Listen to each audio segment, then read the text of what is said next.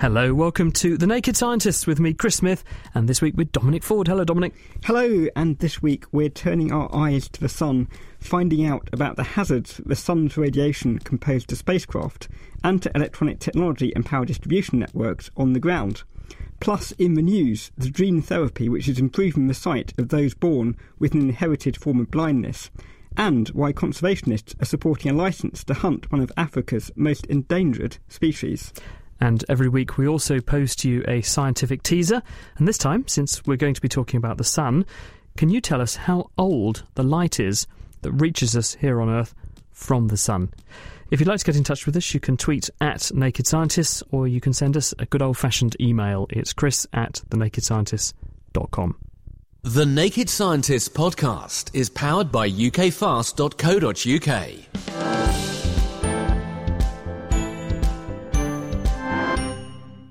So a story that I spotted this week, it's in the journal PNAS, and these researchers have shown that people intentionally anger others in order to gain a competitive advantage in certain situations.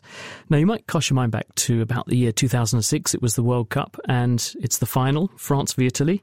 And Zidane, who is a celebrated French footballer, he's on his final ever match of his career. He's going to take France to victory. He gets insulted by one of the Italian team, and he gets insulted in such a way that he gets very angry. And the result of this anger is a headbutt directed at the Italian player and the sending off of Zidane. And it cost France the match, potentially, because it went to penalties. He's their best kicker, and he got kicked off the field. Now, the question is, did that Italian player wind up the French Supremo on purpose? The evidence now suggests that maybe he did, and this celebrated case is cited by Uri Nisi and also Alex Emas, who are the two researchers on this paper this week, because what they did is they got a whole bunch of students to come into the lab, and they got them to do two tasks, or one of two tasks each. Now, in the first task, it was a strength task. So what they said is, grip this lever, squeeze it as hard as you can, and the person who squeezes it the hardest, they're the winner. So they do the study, and you get a result for the students. Then they randomly choose one of the two students and say, right, now, you're going to be able to go home after this is over, but the other guy sitting here, he's going to have to stay behind to do all the paperwork related to the study for as long as you decide he's going to stay here, up to a maximum of 20 minutes, and we'll even give you a financial incentive to make him stay longer. How long do you want him to stay? Now, Dominic, if that was done to you, how would you feel? Oh, I feel quite annoyed, really. If I chose 20 minutes maximum for you, right? Yes. Okay, so that's exactly what happened. The people found they were angry. So when they did this task again, of course, anger makes people stronger. It's a well-known fact. And sure enough, the angry people squeeze the lever much harder the second time. Pretty obvious, you'd say. Right, in the second task, though, this was what they called a cognitive test. So what they did this time was they said, now, the two of you are going to have a fantasy duel. You're going to be standing a certain distance from each other, and at each go, and you're going to take it in turns, you can either elect to move one pace closer to each other, or you can shoot each other. And the probability of you missing is going to go down each step you take, but it's not going to go down at a standard rate. It's going to change at a non-standard rate. So the closer you get, the higher the probability of hitting the opponent becomes. So therefore, you've got to think about it and think, what's the optimum distance for the odds to be in my favour? And it turns out you've got to be 15 paces in. Now, this time, when they gave them the opportunity to upset or anger the other player, when they actually did the duelling task, the person who was made angry did much, much worse if they got the maximum sentence of 20 minutes of staying late afterwards, compared with the other person, or when there was no such punishment. And when they looked at whether or not it was therefore advantageous, you would assume, right, if it's advantageous and people are strategically making people angry under the right circumstances, in the stress task, where there's a strength test, you'd expect them to make them angry less often, because the stronger they are, then the less chance you've got of winning. But if it's a cognitive thing and they've got to think about things, it's in your favour to make someone angry because they won't be able to concentrate. When they look at the numbers, that's exactly what they see, because in the strength task, only 45% of the subjects meted out the maximum anger-inducing 20-minute punishment on the other person, whereas in the cognitive task, it was 63%. And they actually conclude the paper by saying, this suggests that individuals anticipate the behavioural effects of anger and they use it strategically. They're more willing to anger opponents when it will have a detrimental effect on their performance. In the news this week, we've obviously got the Australian Open tennis, and that's a sport. We're going right back to John McEnroe. There's been this debate about the way that players behave, the way that they perhaps wind up the match officials and their opponents. So is that potentially making their opponents more likely to make mistakes in their choices of shot? It'll certainly put them off, won't it? But also you could argue in a game where you've got also physical attributes coming to bear, if you're going to hit that ball harder, if you're angry about it, then I think it's 6 of one, half a dozen of another, because it could be that on the one hand there's a detrimental cognitive effect, but there could also be an enhanced effect because you're angry, you're going to hit the ball harder. Well, that's an interesting insight into tennis, perhaps. Now, last weekend, the American hunting group for Dallas Safari Club raised $350,000 by selling a hunting licence to shoot one of only 5,000 black rhinos remaining in the wild. Now, you might think that conservationists and animal rights groups would be up in arms, and unsurprisingly, some of them are. But the International Union for Conservation of Nature are actually supporting the sale, and Mike Knight, who's the chair of their rhino specialist group, joins us now from South Africa, where he's the head of planning and development in the national parks.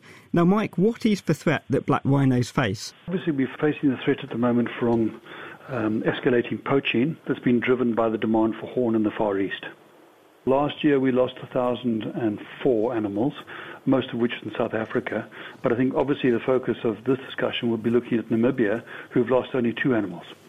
So given that there are only 5,000 of these rhinos remaining in the wild, why are you supporting the sale of a hunting licence to actually kill one of them? Well, the whole thing around rhinos, and particularly rhinos, these hunting applications are focused primarily on males, which we've actually coined as surplus males, and it's primarily the old geriatric males. These males are often involved in fighting. In many cases, females are killed. And in Namibia, for instance, up to 30% of the animals that are lost in Namibia are a result of fighting. And in many cases, that's females. The last thing you ever want to lose in a population that is of that size is to lose the breeding stock and to lose the females. So what we have to do in a situation like this is to try and make sure we do the best for the males. Putting the males onto other land or alternative land has huge cost implications. It's also taking away the opportunities for breeding populations. So really the best way to turn this around is to actually use these surplus males. And remember, there's only 5 animals given in South Africa and Namibia as part of the hunting quota, and that money goes directly back into conservation. So yes, they are in some ways sacrificial, but to the same extent they have great financial returns towards rhino conservation. In the case of Namibia, that money was ploughed 100% back into conservation. And how's that surplus males come about? Is that behavioural? It's behavioural. It's black rhino. Black rhinos are notably aggressive. At the moment, in many of the populations, they are distorted towards males, and populations that have the larger proportion of breeding males don't perform as well as those where the proportion of males are less. So what we try and do in many situations is skew the sex ratio in favour of females to get them breeding as fast as we possibly can. And then the question is, what do you do with these surplus males? And in the case of Namibia, the males that they're actually talking about are ones that are often being kicked out of Etosha National Park. In many cases, they put these animals back into the park, but in 90% of the cases, those animals are either being killed or they killed other animals. So the best thing is actually let's try and get a conservation benefit from this. And that conservation benefit is in the form of rands or in dollars, which goes directly into conservation. What sort of reaction have you had from the international community to this decision to sell this licence? I think a lot of it comes around possibly from ignorance, not understanding the context in which we're talking about. As you know, Southern Africa follows a sustainable use approach to the wildlife, and you can see that in the amount of wildlife and the amount of land set for conservation. So in the Southern African context, we've had an outcry in many ways to say, yes, the animal could have been auctioned for $1 million but went for $350,000. What happened to the other $650,000? That should have gone directly into conservation. That is money lost to rhino conservation. And very quickly, what will you spend that money on? It goes directly into anti-poaching, into training, into monitoring, and improving the situation for rhino conservation. Mike Knight, thank you very much. That was Mike Knight from South Africa National Parks and the International Union for the Conservation of Nature. So what do you think? Should this hunting licence have been sold? We'd love to hear your reactions. You can email chris@thenakedscientist.com or you can tweet @nakedscientists. Crowdfunding programs like Kickstarter have been used to raise money for music projects and Hollywood films, but now it looks like they could even be used to raise funding for long-running scientific projects. The so-called Keeling curve is one of the world's longest unbroken records for how much carbon dioxide there is in the atmosphere. But after funding cuts, it's now asking the public to chip in to keep these measurements going. To find out more about this historic archive and the gas that it measures, here's your quick fire science with Kate Lamble and Dave Ansell. Carbon dioxide, or CO2, is given off whenever any carbon-containing material is burnt, whether that's a candle or a piece of coal dug up from the ground. The colourless and odourless gas was first identified by Flemish alchemist Jan Baptista van Helmont in 1648, who described it as a gas given off by burning charcoal. Plants absorb 420 billion tonnes of CO2 every year. That's in almost perfect balance with the amount of gas produced by living things during their respiration. However, since the Industrial Revolution, humans have been burning fossil fuels which have been buried for millions of years. This now produces around an extra 33 billion tonnes of carbon dioxide every year. Although this is a far smaller amount than naturally produced CO2, if it isn't absorbed, it'll build up in the atmosphere. In 1859, John Tyndall discovered that carbon dioxide insulates the Earth, keeping it warm. This discovery caused some concern. Alexander Graham Bell wrote as far back as 1917 that the unchecked burning of fossil fuels would have a sort of greenhouse effect. He said the net result is that the greenhouse becomes a sort of hothouse. But the potential of the effect was not appreciated until the 1960s, when planetary scientists studying Venus realised that the very thick atmosphere of carbon dioxide on that planet had caused the surface temperatures to rise to over 450 Celsius. CO2 concentrations have been measured continuously at Mauna Loa in Hawaii since 1958. Over the past 56 years, carbon dioxide levels have risen by nearly a third, from 315 parts per million to reaching over 400 parts per million in May 2013. This is the first time in recorded history. Scientists estimate that the last time the Earth previously reached these levels was 3 million years ago in the Pliocene era, when average global temperatures and sea levels were higher than they are today. Sadly, if the money cannot be raised and monitoring of the Keeling curve in Hawaii is halted for even a brief time, it will be very difficult to ensure that future measurements are properly calibrated to match the historical record.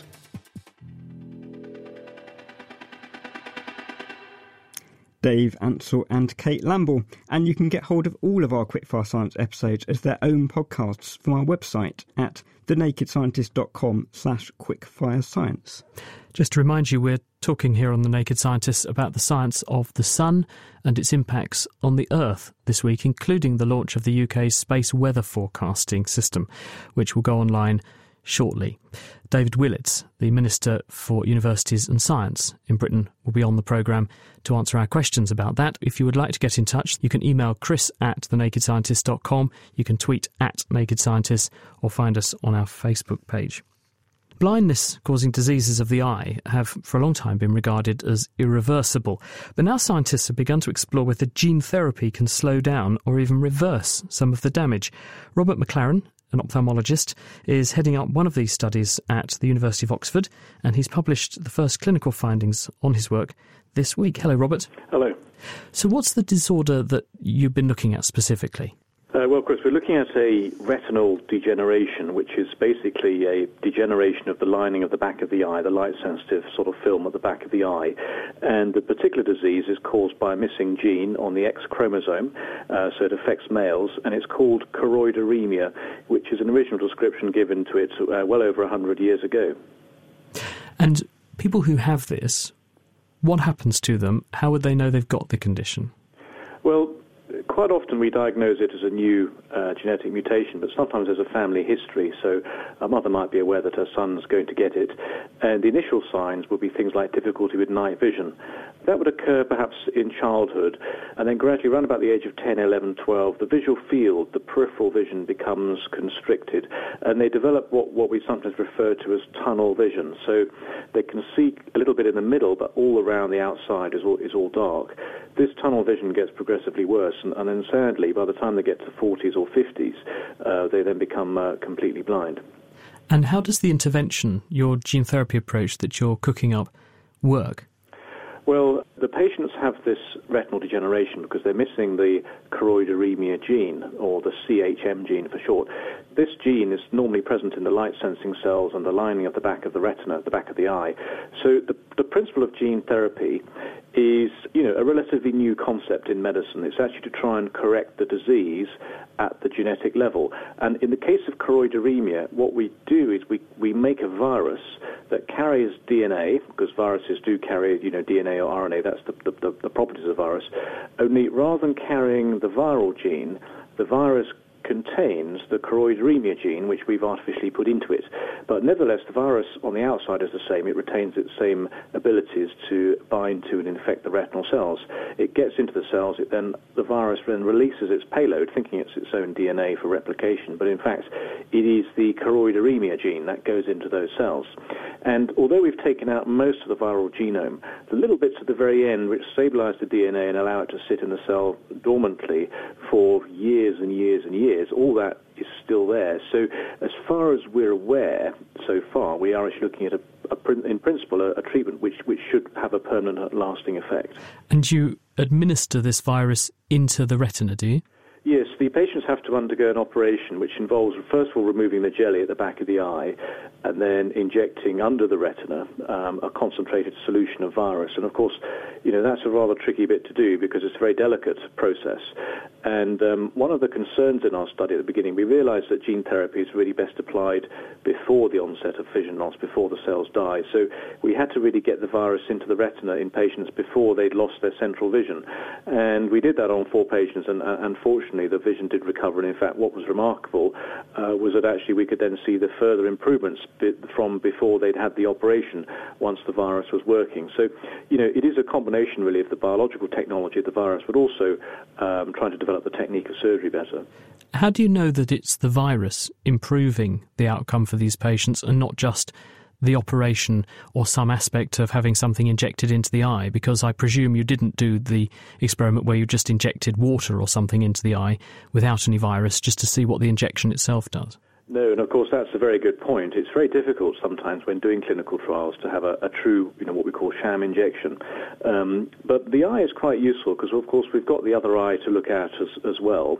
And also we know a lot about the natural history of the disease. So when we initially noticed the quite significant improvements in vision in these patients, with their permission, particularly the 2 who had the largest change, we contacted their home opticians to get their sort of historical vision records over many, many years before the trial, and also an up-to-date vision, just in case, there might have been something different about our trial system. And that verified our findings in the fact that the vision had improved. And this is a disease in which the vision gets progressively worse, and it's very difficult to understand how it could improve by several lines without something going on. And indeed, the effects we've seen in the first patient who gained more than 3 lines of the standard, what we call Snellen chart, the big chart you see at the opticians.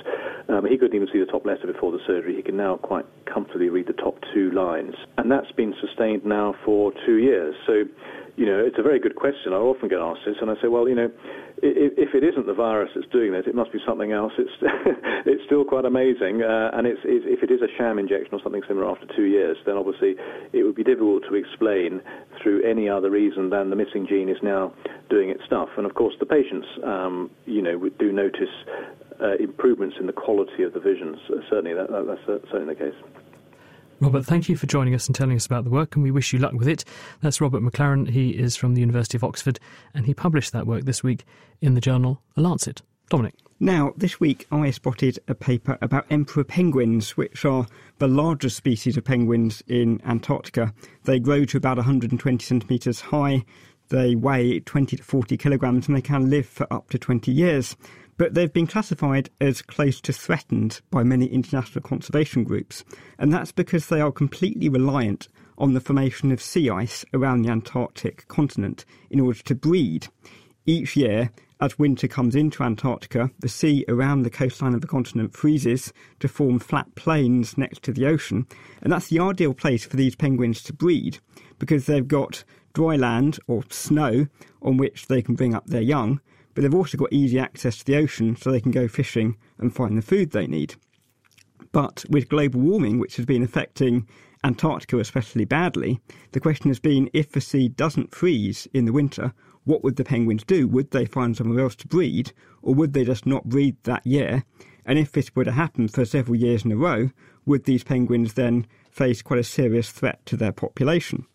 Now, the last couple of years, 2011 and 2012, have had quite exceptional weather in Antarctica, exceptionally warm spell, probably freakishly warm weather rather than anything to do with climate change. But it's given Antarctic scientists the first opportunity to really see how these penguins behave when their normal breeding habitat isn't there.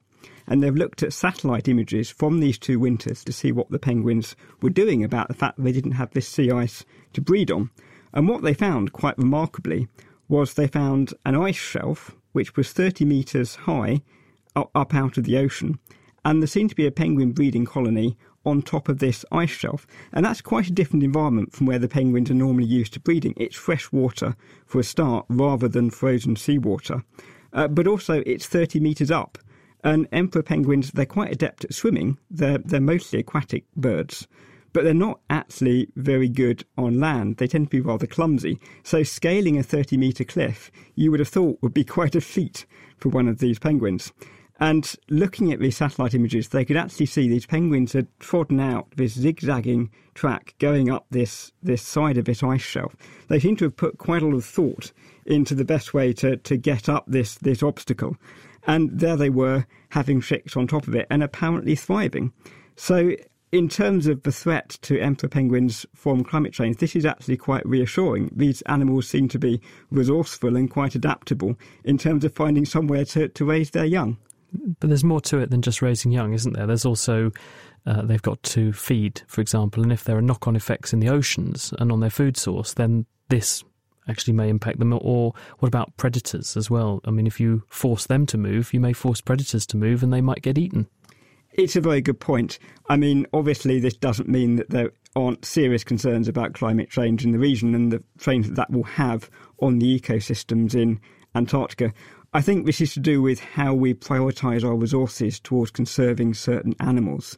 And these emperor penguins have been classified in the past as being close to being threatened. You want to focus your finite conservation resources towards the pressure points where animals may go extinct. And these emperor penguins don't seem to be under quite such threat as we feared they might have been.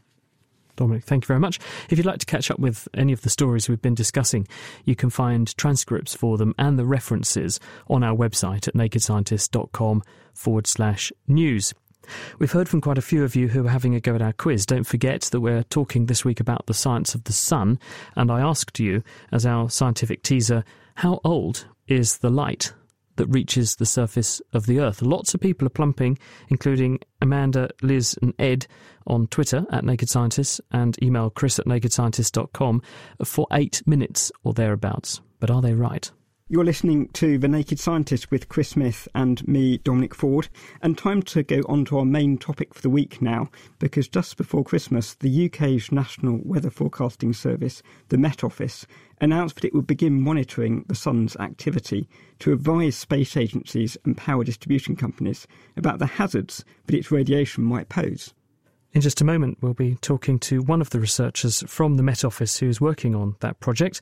But with us first is David Willits. He's the Minister of State for Universities and Science, and also Lucy Green. She's from the Mullard Space Science Laboratory at University College London. She works on the sun. Hello to both of you. Hi. Hello, Lucy. Now, David, first of all, why are you doing this and why are you doing it now? We're doing it because when we look at the kind of strategic threats to the functioning of our national infrastructure, we've got space weather now quite high up on the list as something that is potentially disruptive. So it'd be a great advantage if we were better able to forecast it. And secondly, of course, this is just another great example of British science. We have experts who are very good at monitoring solar activity. We are backing projects like Solar Orbiter aimed at understanding the activities of the sun better. And given that we've got scientists working on this, it's right that we should then harness their researches for better space weather forecasting. How big is that hazard? Well, we reckon that, as you know, space weather Solar activity seems to come in cycles of 11 or 12 years. The experts talk about the Carrington event back in 1859, which was the first great measurement of this activity, incidentally from Kew, near where I am in London at the moment. And it does look as if when you have these peaks of solar activity, it can be disruptive in several ways.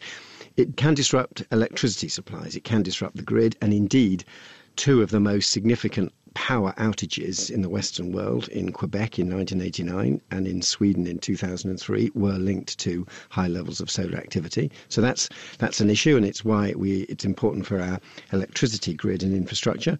And then secondly, satellites. And of course, we're increasingly dependent on satellites. Now, when I talk to the satellite operators, they don't say that it necessarily you'd suddenly have all your satellites knocked out. You might want to shut them down for a time, and even shutting down a satellite before you and then having to turn it back on could interrupt services that we are all used to delivered via satellites. So there are reasons why having better information that one of these peaks of solar activity is coming would be of great benefit for us. Lucy, can you tell us a bit about what causes the sorts of peaks that David's referring to?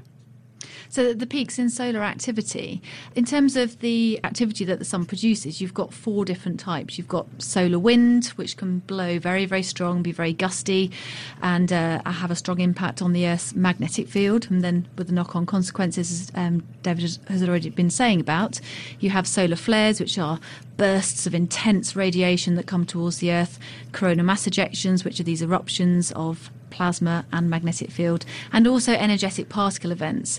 And all of these four kinds of activity vary over roughly an 11-year cycle, which we call the solar activity cycle, and they ebb and flow with that. And at the moment, we are at solar maximum. But David, the cynic in me is saying we're still here, there are 7 billion people on Earth, the Earth hasn't melted down yet, but there must have been many, many of these such events in the past. Why do we need this now? Yes, I mean, and it is a well-established pattern, as Lucy is describing. I think what we have to recognise is that, first of all, we've got ever greater and more sophisticated electricity distribution systems. And secondly, we are more dependent on satellites than ever before. And third, and which I should have added to the list, there are some issues about aircraft, air travel near the poles, how much exposure to radiation there is, for particularly for pilots and crew who are regularly flying. So there are several reasons why a modern high-tech world is more vulnerable. And I think that it's, given that we have this understanding of the science, what we're doing is investing now in the capability. Out of the science budget, we've put in about £2 million for the IT infrastructure to really harness the data, and we're putting in another £4.5 million or so to deliver operational services. We'll be working very closely with the Americans, and I think it's both a great way of ensuring better advance notice for our infrastructure. It is also pushing forward the frontiers of science and linking science to actual operational requirements like space weather forecasting. And I think that's what many scientists like to see us doing, using their increased understanding of things like solar activity and putting it to practical use. Looking at it another way, though, £4.5 million, that's what, 1,000 hip replacements. You could probably do a couple of thousand cataract operations and give people their sight back in old age for that same money. There are already people doing space weather forecasting in America. Couldn't we borrow their space weather forecast and make more old people mobile?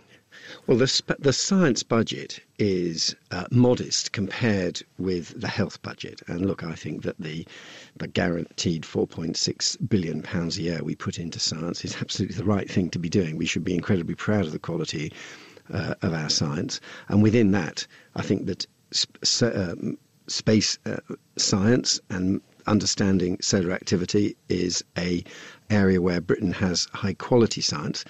And then, in turn, although, of course, yes, the Americans have got some of these data sets, Britain brings something to the party. We're not simply people who should be sit around endlessly saying, well, we can get it off the Americans. We're very good at writing software. We're very good at solar science. We're genuine partners in this project. And like in so many other areas of science activity, if we're bloody good at it, and if we've got these capabilities, it's right to use them. We don't need to simply be dependent on other people. Fair enough, but I put it to you, I cannot download Downton Abbey on my computer 6 miles outside of Cambridge, despite the fact that some of those companies that you've cited as making Britain foremost in the world are sited not far from where I live, because my internet connection is so appalling.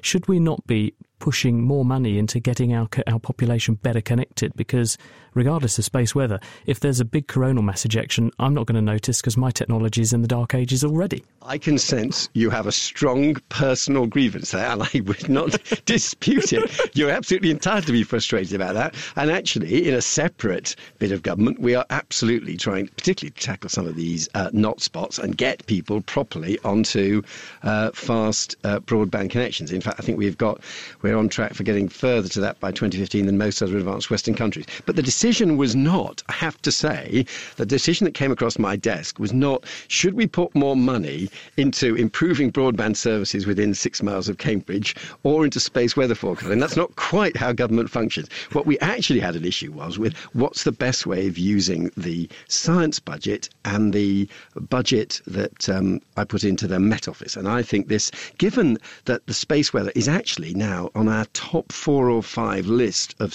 national infrastructure problems and risks, it would be a disaster if in a year or two, imagine that we did have power outages. Even, dare I suggest, imagine we have power outages in Cambridgeshire and we hadn't had the advance notice. Now, this is where I'm not an electricity engineer, but my understanding is if they get some advance notice, what they can do is operate the national grid, bring all their equipment online, operating it so that they can spread the load, and that reduces the risks of outages across the system.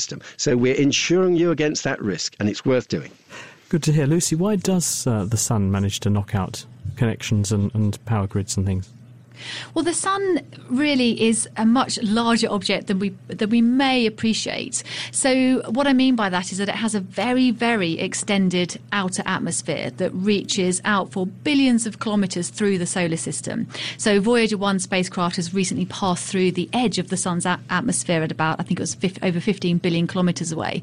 So the Earth is sitting in a very variable atmosphere of our local star, and it's changes in this atmosphere that affect the Earth through changes to the Earth's magnetic field. So I mentioned earlier on the solar wind, that is an expansion of the sun's atmosphere. That's what carries it out to these vast distances. And then within that solar wind, there are bubbles of magnetic field that get blasted out called coronal mass ejections and these solar flares and very high energy particle events as well. But really it is effects to the Earth's magnetic field through solar activity within its atmosphere that eventually propagate down to the Earth's surface and then have effects on, for example, the national grid. Lucy, thank you very much. You're going to stay with us, but thank you very much to David Willetts, who's the UK Science Minister, for joining us to tell us about your initiative in forecasting space weather. David, thank you. Thank you very much. You're listening to The Naked Scientist with Chris Smith and also with Dominic Ford. We're talking about the science of the sun. So far, we've heard why scientists, as well as the government, think that it's important to monitor the weather in space. But what are the researchers working on the project actually hoping to achieve? Mark Gibbs heads up the Met Office's new space forecasting team that are being funded by the intervention that David Willetts outlined. What we're developing at the Met Office is the UK's space weather prediction capability. Space weather is being recognised by the government as being a key risk to the UK. And we've been working very closely with government and a range of sectors that are likely to be impacted by space weather to understand what type of forecasting services they could use to help try and mitigate the risk. And really, this project is about putting together that forecasting system so we can provide warnings and alerts to both government and those key sectors to try and minimise the impact of space weather on their operations. What is the strict definition, then, of space weather?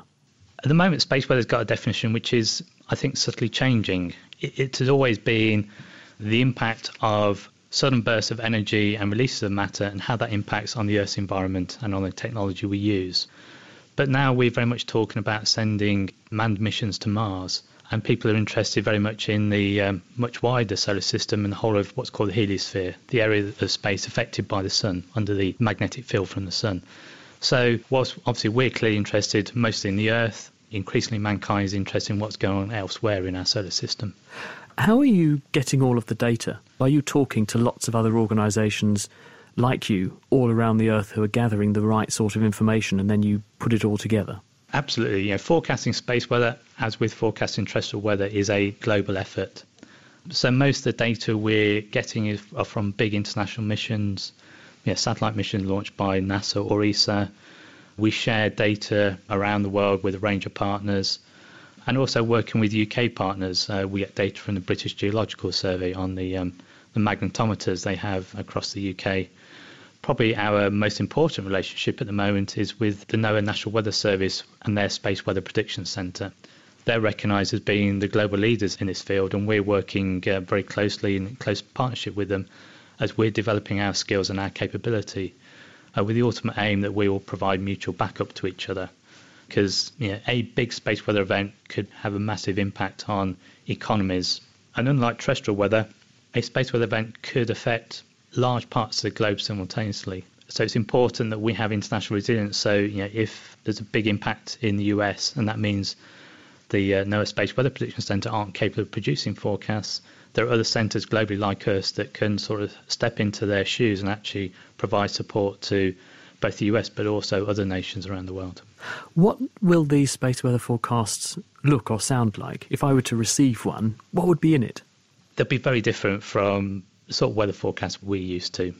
They're very risk focused, so we talk about probabilities of events happening, but we're looking to do things like predict the arrival time of these CMEs, predict the electron fluence levels in the radiation belts where satellites fly.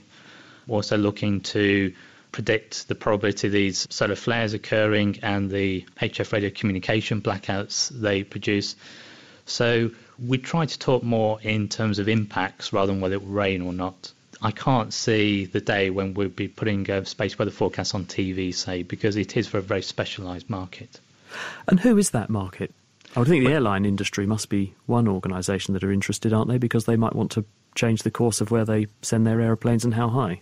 That's absolutely right. They can have issues with radio communications. Any airlines flying directly over the poles, particularly the American airlines that fly to the Far East and vice versa, fly directly over the poles. During even moderate space weather events, they will avoid the polar regions for safety reasons. Other sectors we're working particularly closely with is the energy sector. I think globally the concern around the power grids is probably the greatest risk. We know from the 1989 event in Quebec where they had a region-wide power outage, and again 2003 in Malmo where they had a city-wide blackout. That's the one thing that really causes concern. Other sectors we'll be working with are people like the satellite industry. They want to understand when their satellites are going to be bombarded by higher radiation levels. The satellites are hardened to operate in that, but it is good practice for them to have extra engineers on board and be monitoring the satellites more closely just to make sure that they're performing well. You've got, 150 plus years of experience of forecasting the weather. You've got 0 years of forecasting the space weather. This must be an on-the-job learning exercise then. Very much so, very much so.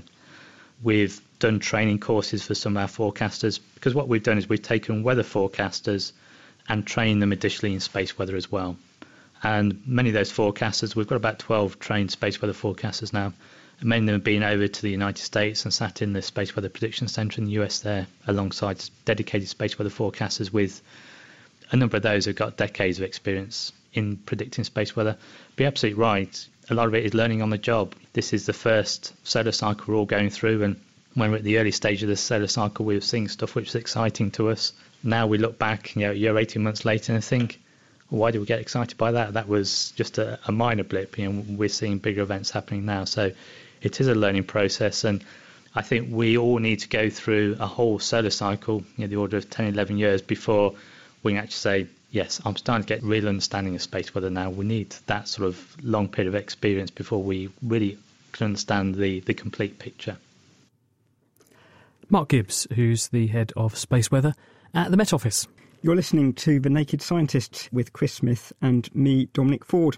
And as Mark was explaining, the Met Office is working to compile the best possible observations of what the Sun is doing in order to make predictions of when the Earth may face a particularly strong battering from the solar wind. But elsewhere, scientists are working to understand why the Sun's activity varies in the way it does, in order to form even better long-term predictions of how the sun is going to behave in years to come. And one of those researchers is Lucy Green from University College London.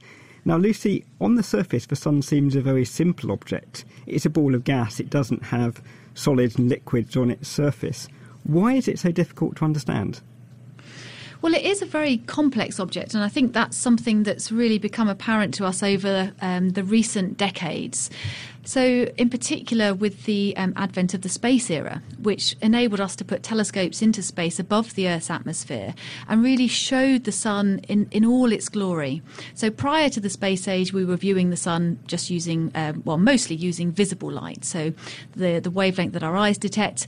And if you filter or project an image of the sun, you see sunspots. But when we went into space and we started to see the short wavelength, the high energy radiation coming from the sun, which we detected for the first time, the sun revealed itself to be this very complex object which is seething with hot gases or hot plasma, electrically charged gas, but also magnetic fields. And I think that really showed a level of complexity that we've been having to try and understand ever since. You've hinted there about the unique challenges of observing the sun. Astronomers spend a lot of their time looking at incredibly faint things in the night sky at incredible distances. The sun isn't like other objects for astronomers' study, is it? No, we are not short of photons. We're not short of light to study. That's absolutely correct. But in a sense, OK, we're lucky with the amount of light we receive from the sun, and we're lucky that we can spatially resolve our local star. We can see the details on its surface and in its atmosphere. But that, again, it adds into this level of complexity that makes the sun such a challenging object to understand. We see it varying second by second, and we see it varying on very, very small size scales. Each time we build a bigger telescope that can see more detail on the sun, we have more questions to answer, and that makes it very challenging. And you mentioned there sunspots. How are those connected to these explosions of plasma that might get sent out towards the Earth and cause problems for satellites? Sunspots are really fascinating features. So, first of all, we saw them as these dark spots on the surface of the sun, and for, several hundred years, they were drawn, they were counted, and they were followed on the sun. But then in 1908, an American astronomer, George Ellery Hale, built an instrument that detected the true nature of sunspots, and he realised that they are strong sources of magnetic field, very, very concentrated, strong magnetic fields on the surface of the sun. But these magnetic fields emanate up into the atmosphere. And really, that discovery was the birth of solar physics, because then we became able to understand how the sun is energised, really, because these magnetic fields, and this is sort of an alien concept, I think, really, these magnetic fields that emanate out from the sunspots are able to store energy. And when that energy gets released, it gets transformed from magnetic energy into light or particle accelerations and heating of the gases. When that happens, you get the forms of solar activity that we've mentioned already. So solar flares happen when magnetic energy gets transformed into visible light, ultraviolet light, X-rays and so on. And coronal mass ejections happen when this magnetic energy gets transformed into the kinetic energy of the motion of plasma out into the solar system. Lucy Green, thank you very much. I want to move now to Joanna Haigh from Imperial College London, because we've had a lot of people getting in touch asking whether the sun's activity can affect the Earth's climate and whether it might affect the climate change that we've all been hearing about in the last few decades. Now, Joanna studies the connection between solar activity and the Earth's climate. And Joanna, we've been hearing a lot about the sun's activity in the form of spewing out plasma into the solar system. When we're talking about the sun affecting climate, is that the activity that we're talking about? No, it's not. So those solar storms affect a very, very high atmosphere of the Earth. But when we're talking about climate, we're more interested in the sun's electromagnetic radiation, so just the visible and perhaps a bit of the UV light and near-infrared light that gets near the Earth's surface and is warming the planet. So it's changes in the amount of light the sun is putting out? That's right. So we've heard about the 11-year cycle on the programme already, and there is the amount of energy that comes out of the sun varies by about 0.1% over the 11-year cycle. So that influences the amount of energy received into the climate system. So with growing evidence for climate change in recent decades, do you think changes in the sun's behaviour could be contributing to that? It's probably contributing a little bit, but we know enough about the energy coming out of the sun and about the factors that are causing climate change to be able to say that the sun can't be causing recent global warming. It might contribute a small fraction, but it can't be responsible for the whole thing. So in terms of your work looking at connections between solar activity, the light the sun is putting out, and the Earth's climate, does that mean you're having to look back in history to a time when we didn't have the Industrial Revolution and carbon dioxide levels rising in the atmosphere? Of course, that's very interesting. So if we look back in over very long periods, so for sort of hundreds of thousands of years, you can see there's a cycle, ice ages and interglacials, that are almost certainly related to the amount of radiation received from the sun. Now, however, that's not due to solar activity, that's just due to changes in the Earth's orbit around the sun. So we can see changes in climate due to changes in solar radiation. If we go to more recent history, and then you look at the number of sunspots on the sun, and you can see changes over sort of hundreds of years, as Lucy's described, there are small changes in the global average temperature that perhaps are responding to those changes in the solar energy coming out. I suppose you must have a problem that the telescope was invented, only 400 years ago, so the best observations of the sun are only relatively recent. How do you know what the sun was doing more than 400 years ago? Indeed. So you have to rely on what are referred to as proxy measures, so measures of things that sort of you can interpret as being related to solar activity. And the most useful one is in cosmogenic isotopes. So if we look in tree rings or ice cores, you can see that there's changes in the amounts of ratios of beryllium atoms or carbon atoms. And the ratios of those isotopes is depending on the amount of cosmic rays that are coming in from outer space. Now, the amount of cosmic rays are modulated by solar activity. So when the sun's more active, there's less cosmic rays and there's less of these cosmogenic isotopes. And those records go back a very, very long time, hundreds of thousands of years. Now, something that surprised me reading up on this was that people seem to be talking not just about the sun's light affecting global climate, but also on regional weather systems. I would have thought the Earth was so far from the sun that it wouldn't affect one region differently from another. Exactly, and that's very, very interesting. So I think what we think is happening is that we've talked about the spectrum of radiation coming out of the sun, and some of that radiation is in the ultraviolet. And the ultraviolet radiation varies by more than the 0.1% I've already mentioned over the solar cycle. And that radiation gets absorbed in the stratosphere where the ozone is.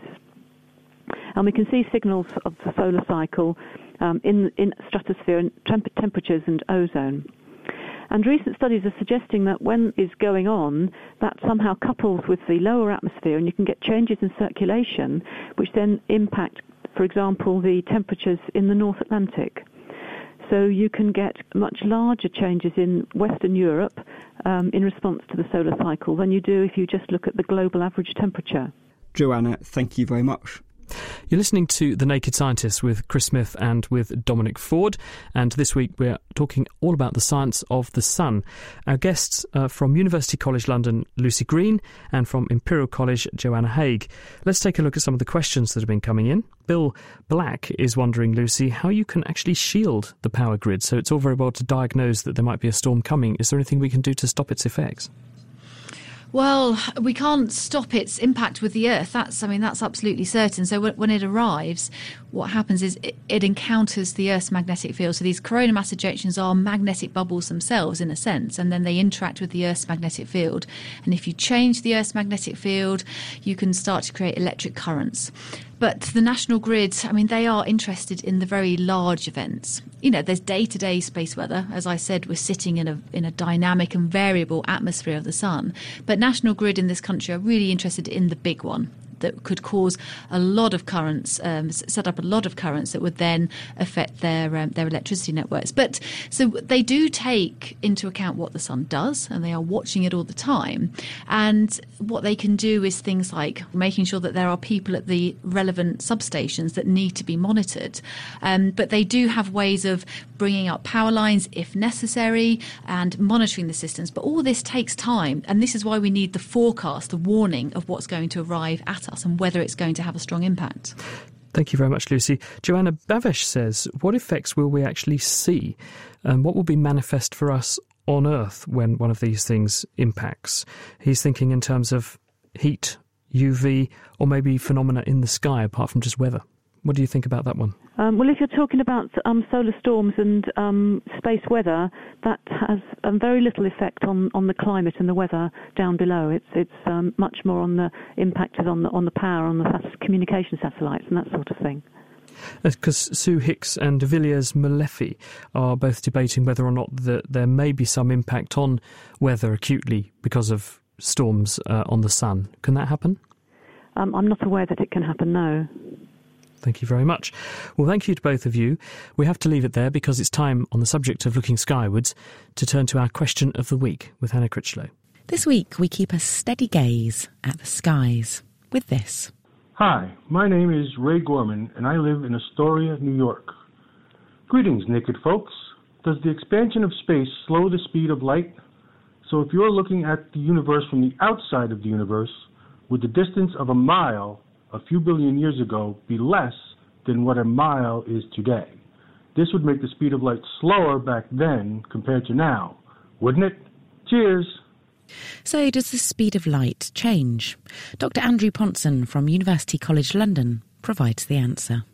So far as anyone can tell, the speed of light in our universe is absolutely fixed. It does not change. And the speed of light travelling in the near vacuum of space clocks in at just shy of 300 million metres per second, or 186,000 miles per second. So if space is expanding, doesn't that mean that objects in space are also expanding, including atoms in our meter ruler that we use to measure distance by? Well, space expansion isn't actually uniform. Our Milky Way and the galaxy next to us, Andromeda, are moving closer to each other. But in general, galaxies are getting further apart as space expands.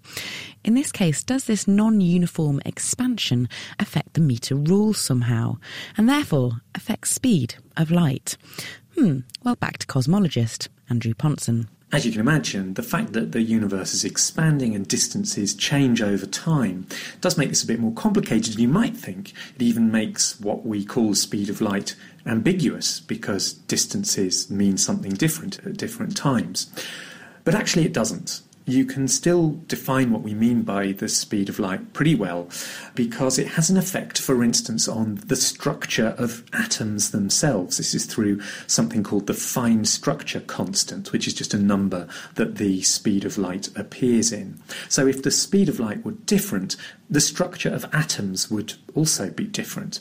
And because of that, by looking through telescopes, we can actually tell that the structure of atoms hasn't changed over time, and that's what makes us pretty confident that the speed of light must be fixed. Okie doke, rest assured our speed of light is not decreasing, and time is not speeding up either. Or is it? There is a possible complication, which is something called string theory, which is a possible theory of everything, sort of a better version of physics, does allow for this fine structure constant to change. So it is possible that in our universe the fine structure constant, and so the speed of light, is effectively changing over very long timescales. But whenever anybody's looked for any evidence of that, they have found no evidence. So, as far as we can tell, the speed of light is fixed. Thanks, Andrew Pontzen and Ray Gorman, for getting in touch with the question. Well, with the answer to that expanded upon, we sniff out the answer to this. Hi, I'm Jonathan Michael from the Philippines. I would like to ask, what causes deodorant stains on clothes? I mean, me and my friend are using the same kind of deodorant, but he never have those ugly yellow stains, whereas I have those, especially my white clothes. I would like to ask if it is something that my body only produces while he doesn't, or it is because I'm sweating like a pig. So, are Jonathan's pig tendencies to blame for his deodorant stains? What do you think? So if you can help Hannah, then please email chris@thenakedscientists.com. You can also tweet @nakedscientists, or you can join us online on our forum where people are debating Question of the Week. You go to nakedscientist.com/forum. Now, our quiz this week, we asked you, can you tell us the age of light that's coming from the sun? Now, the answer to this is actually a little bit of a trick, because photons of light are produced inside the sun, and some might escape very rapidly, but others will collide with particles inside the sun because, especially towards the core of the sun, it's very high in density, less so as you get further from the core. And so this means that the photons are likely to bump into other particles many times before they're able to make it successfully to the surface of the sun and then exit and take the roughly 8 minutes to reach us here on Earth. So, doing some crafty back-of-the-envelope calculations, it could take a photon anything from thousands to millions of years to escape from the sun. So the average is somewhere between 10,000 and maybe 100,000 years between a photon being produced and the energy it contains finally arriving after an 8-minute journey across space here on Earth. That is it for this week. Time to say thank you very much to Mike Knight, Rob McLaren, David Willits, Mark Gibbs, Lucy Green and Joanna Haig, who are our guests. Thank you to Dominic Ford for joining me, and the production was by Kate Lamble.